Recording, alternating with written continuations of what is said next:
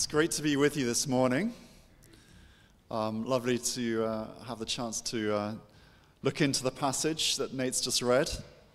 As he said, we're walking our way all the way through Jesus' life from his crib to the cross here on earth.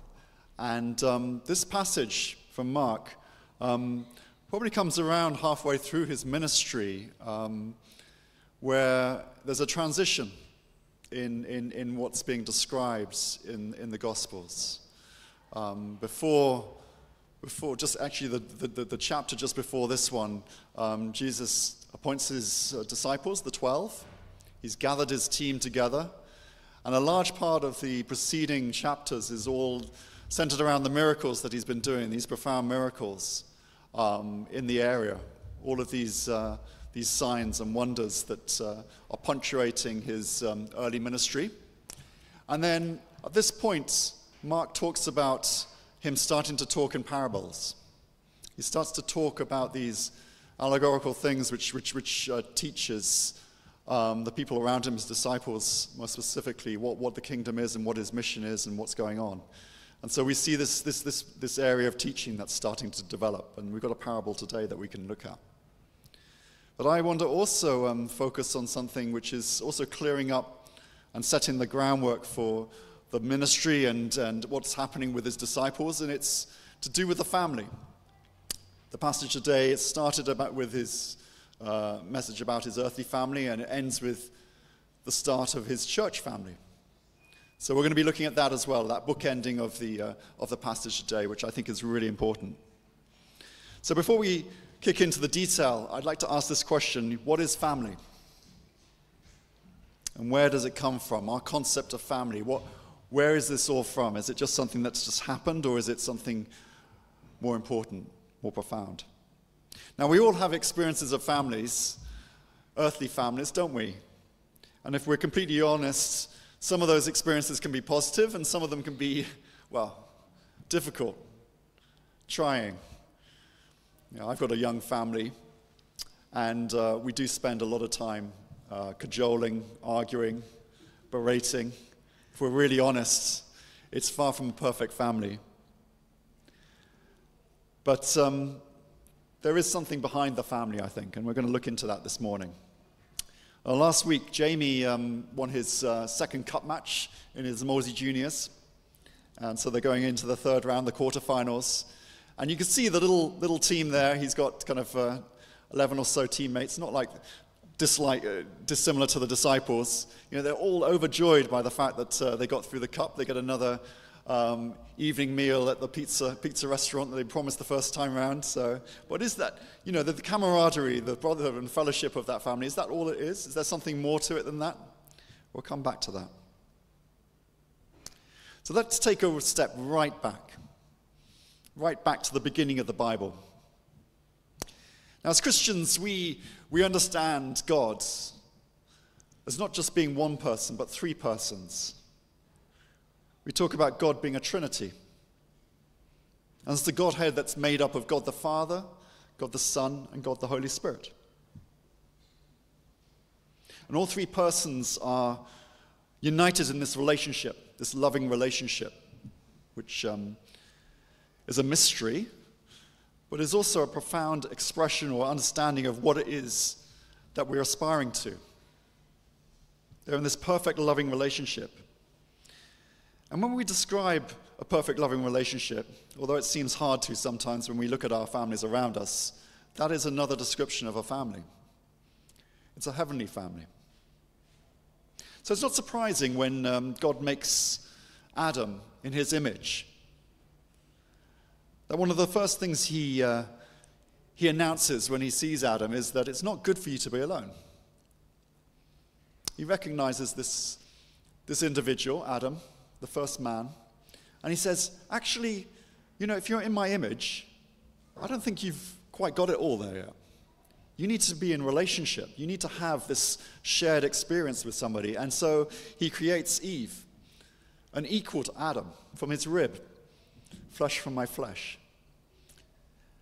And God's setting in motion an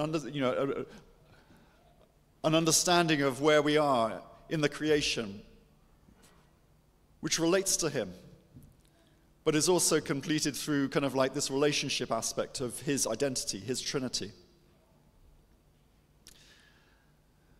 So what happens? What goes wrong? Because, if we look around us today and we look at our families, we look at our relationships, even here in the church, we don't really see this perfect Trinitarian relationship being lived out. We are, imperfect. And again, going back to Genesis, we hear that sin entered the world through disobedience, and the relationships were fractured. We hear about how, firstly, Adam and Eve's relationship with God was broken.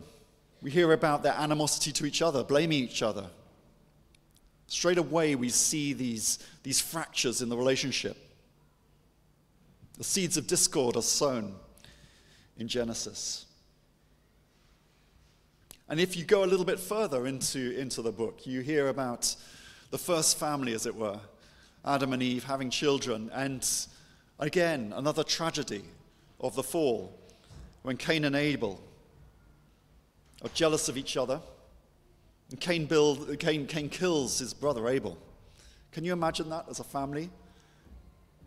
Your two children, your two sons, they fall out to such a degree that one of them kills the other. I don't know if there's anything more saddening and heartbreaking than that.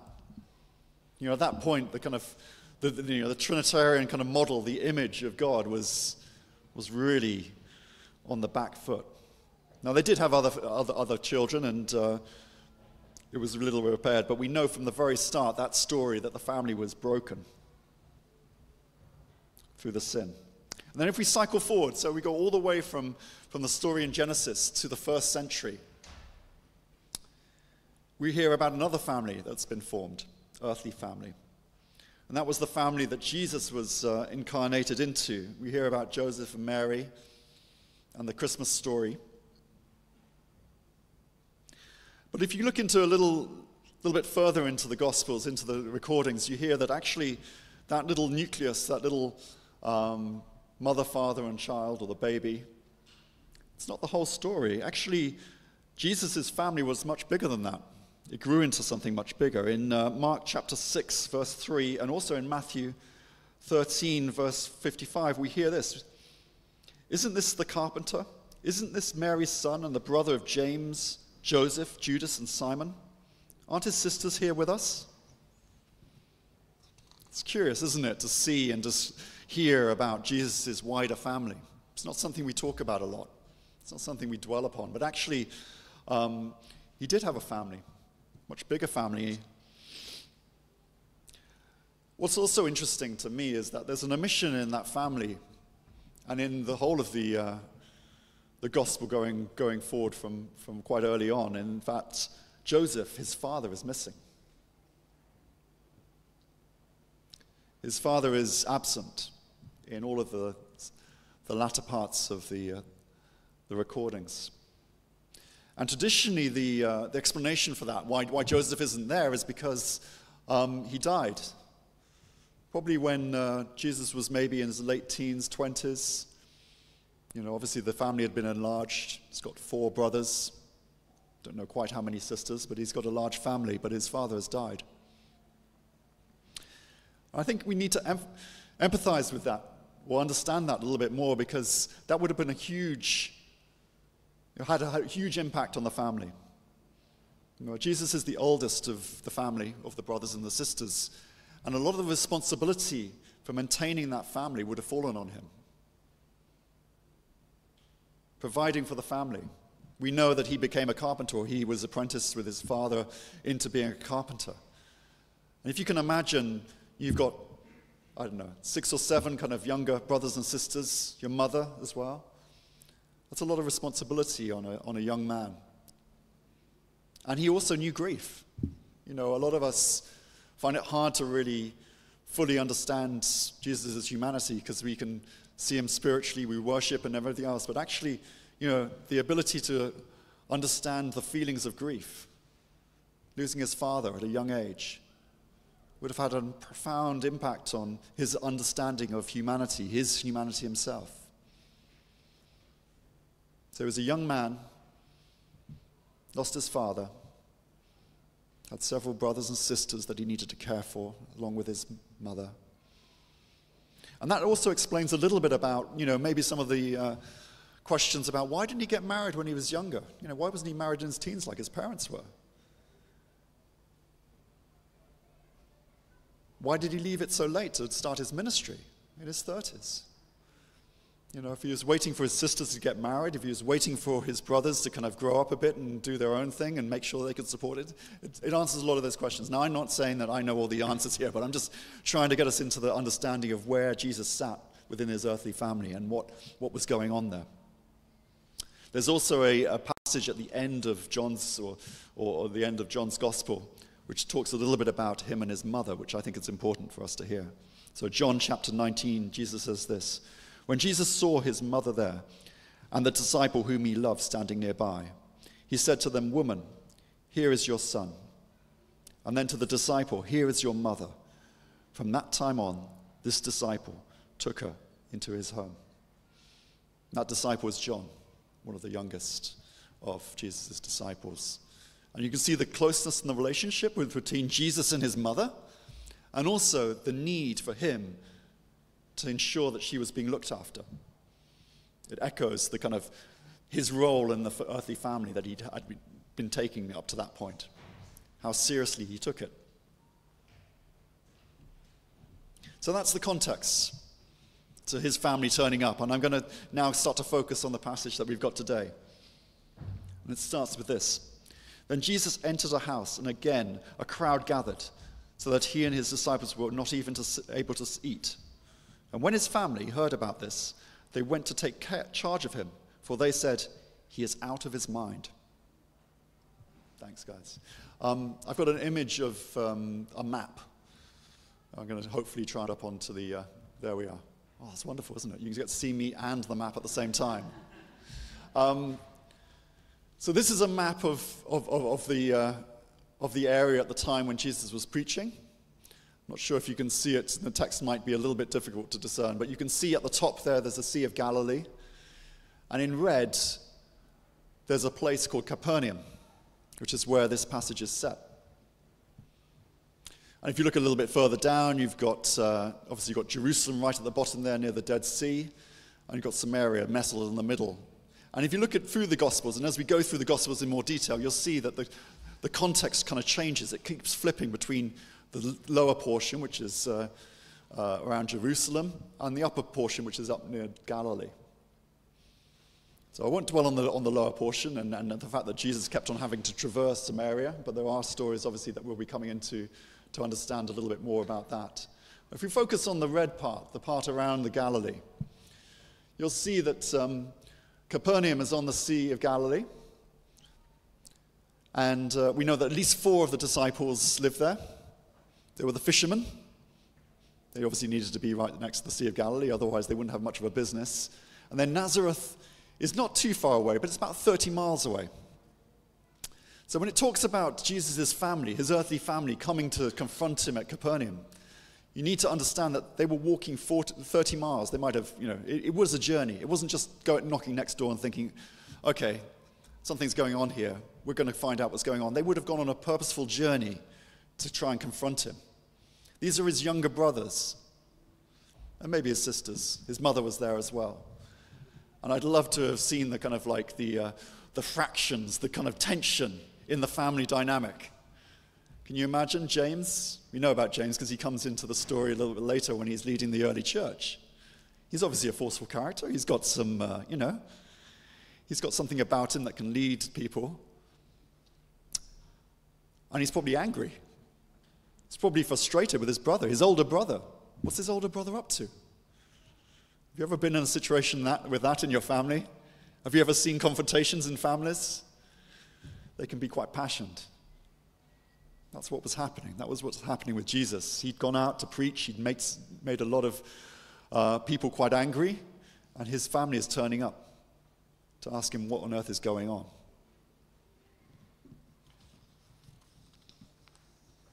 Let's jump into the passage itself. We'll come back to his family in a bit. Reading on. As the teachers of the law who had come down from Jerusalem And the teachers of the law who had come down from Jerusalem said, "He is possessed by the devil, by the prince of demons. He is driving out demons." So Jesus called them over to him and began to speak to them in parables. "How can Satan drive out Satan? If a kingdom is divided against itself, that kingdom cannot stand. And if a house is divided against itself, that house cannot stand. And if Satan opposes himself and is divided, he cannot stand. His end has come. In fact, no one can enter a strong man's house without first tying him up. Then he can plunder the strong man's house." This passage actually comes in each of the synoptic gospels. It's there both in Matthew, Mark, and Luke. There are some differences, subtle differences across each of them. And principally, the other gospels seem to embellish the story a little bit more. They keep almost word for word, they can keep the story which is in Mark, but they also embellish it. And this is part of our understanding of where these gospels are or being written and how they actually fit together, because the consensus is that Mark was written first, and then the shorter gospel, and we've heard from John right at the start of this how Mark's character and his kind of identity is very interesting. As a very young man, he may have seen Jesus. In fact, he might have been the son that was in the family that owned the upper room. There we are. But there's these embellishments that come out of Matthew and Luke. It's almost like they're reading Mark and saying, yes, but actually also this. They're not disputing it, but they're actually adding to it. And if we look at the passage itself, there's a couple of things that I'd like to draw upon in terms of its teaching. The first one is this: divisions cause damage. And we know that in our families, don't we? In our earthly families, we see that. If we're divided, it can cause a lot of damage. And we also see it in society and in the church. We see divisions tearing families or bits of the church family apart. And we need to pray for unity in the church and in our families. The second point I'd like to raise or highlight is that leadership is key. In Jesus' parable, he talks about a strong man. Now, the strong man that he's describing is actually thought to be the devil. What's happening there is he's just released somebody from a possession, and he's tied up. He's saying, I've got the authority to tie up the devil or tie up Beelzebub. And then others can move back into the house. But I think it also flips around and it says, look, if we have leadership that's being tied up, restrained, then we will also have problems within the houses, within the church. We need to look at our leadership. We need to make sure that we are giving them our prayer and our support. We need to pray for them. Leadership is critical. Now, the next passage is probably the hardest one to really understand, but I'm going to have a go anyway. I'm going to have a little play at it. It goes like this: truly I tell you, people can be forgiven of all their sins and even every slander they utter. But whoever blasphemes against the Holy Spirit will never be forgiven, for they are guilty of an eternal sin. He said this because they were saying he has an impure spirit. And I think the last part of this is critical, and Matthew's gospel is actually much better at explaining the context as well. Because he's rebuking them for attributing to Satan the miracles performed by the Holy Spirit. I think this is a little bit like when we're in our close relationships with people and somebody is offending them. Jesus had a profound, close relationship with the Spirit, as he does with the Father. And for somebody to come along and say, blaspheme the Spirit, it's a little bit like somebody coming along to maybe the person we're closest to and telling us, completely untrue, offensive things about them. He's very angry. He's angry with them for that. You're blaspheming against the Holy Spirit. And we see that kind of passion that comes out of Jesus. So I'm not going to be able to explain it all. I mean, the only other thing I would say is that there's a consensus that this is not, there's an unforgivable sin that's being pointed to. It's not something we do simply or easily, okay? So I don't think anybody here can think or have the impression that they are guilty of that. We can be forgiven. We can have salvation.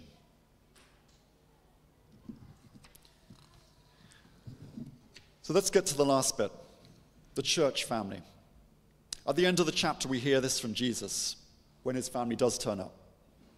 "Who are my brothers and my sisters?" he asks. Then he looked at those seated in the circle around him and said, "Here are my mother and my brothers. Whoever does God's will is my brother and sister and mother."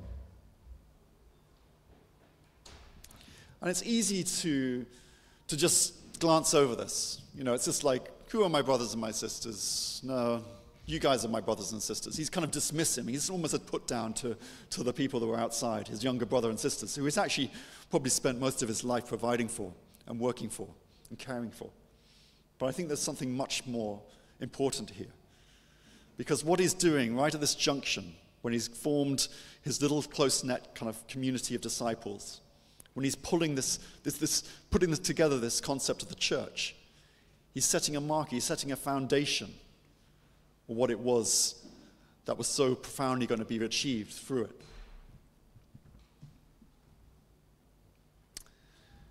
So we've got the Trinity up here, this community within the Godhead, this family within the Godhead.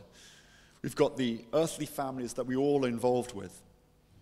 We've all had family relationships, some of them good, some of them not so good, but we've got some experience of that. And then suddenly, what Jesus is doing is he's setting a relationship, a family in the midst between those two. He's welcoming you up out of your earthly family into this church family. It's a profound link, a bridge, if you like, between where we are born into in this earth and where our destination is, which is a part of the actual heavenly family.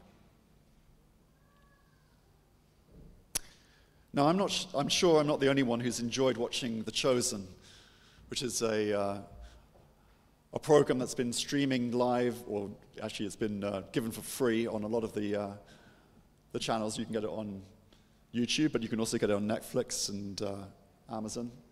And at the moment, they've gone about to start season 4. They've gone through 3 seasons already.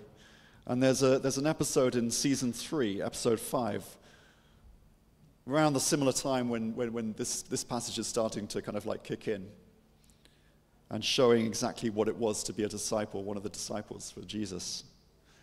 I'd like to play that. We'll just give you an introduction to it. Basically, the woman who had been bleeding for 17 years has just been healed by Jesus. And the Pharisees have confronted Jesus, and they've said, because you've touched this woman who has been bleeding under our law, you are unclean, so you need to go and get yourself washed. Now, if you're in Jerusalem, you might be able to go into the temple and get washed, but these guys were right in Capernaum, so they could use the Sea of Galilee to wash themselves. And so we see what happens. So guys, if you want to play the clip. You there!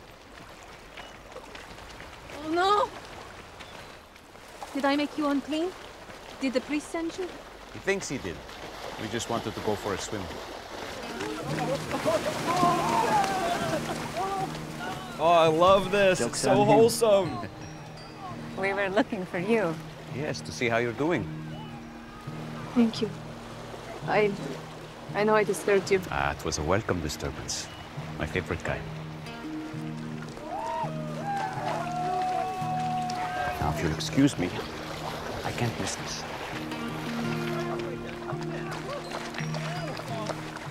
12 years.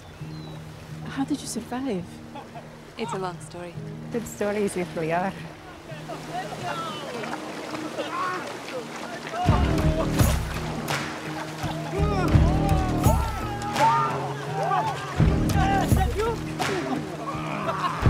Why you're all so strong from up here? Want to take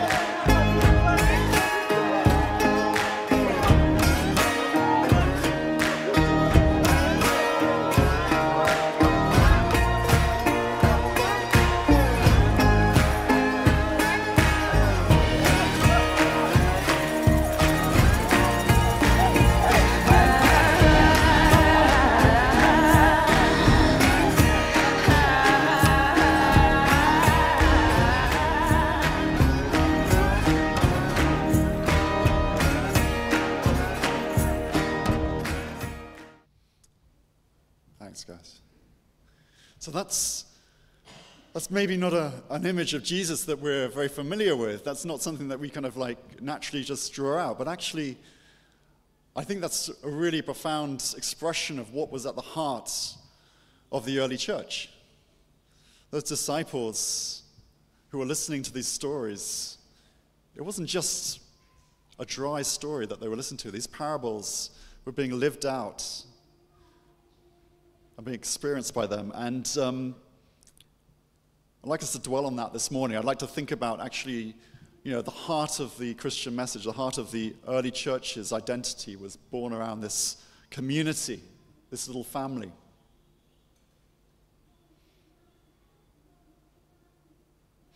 And what we hear about a little bit more later on, and especially in Paul's kind of writings, is this profound illustration of what happens to that body, that church, that group of disciples in the fellowship, when it gets united as the bride of Christ with the groom, Jesus himself.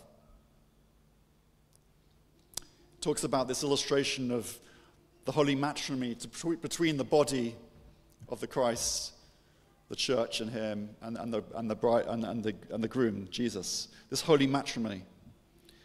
It's a reworking of the union with Adam and Eve, which was ordained by God on a much larger scale. It's a way of replicating that Trinitarian relationship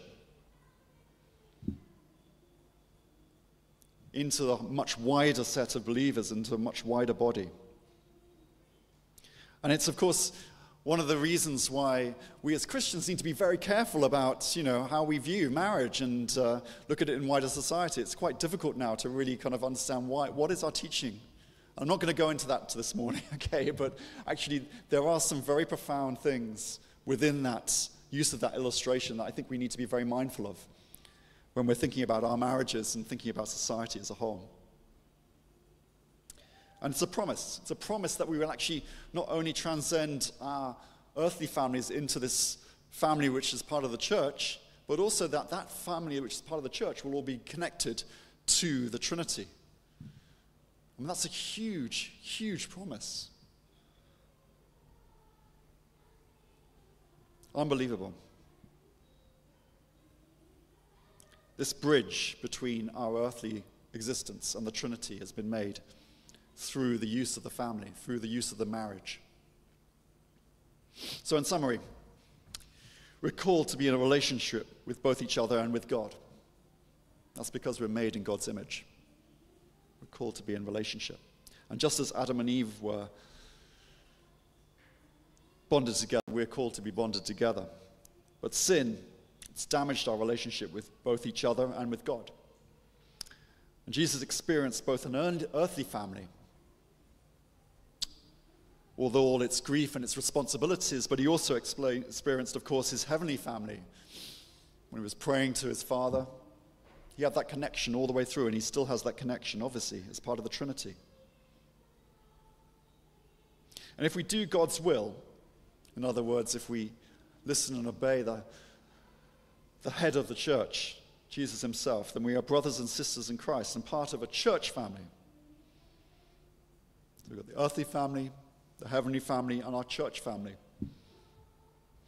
And the promise is we will be connected to the Trinity through Christ himself. I'm going to end with a short prayer. Dear Lord, help us to support and love each other as a true church family. Heal the divisions that divide us. Protect our leaders, our strong men and women, so that our house stands strong.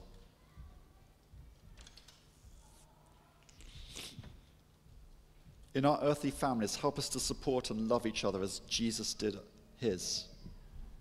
Fill us with your Spirit and help us to grow in the fruits of the Spirit. Prepare us as individuals and as a church to be united with Jesus. Let his headship always be the authority and vision that we look for.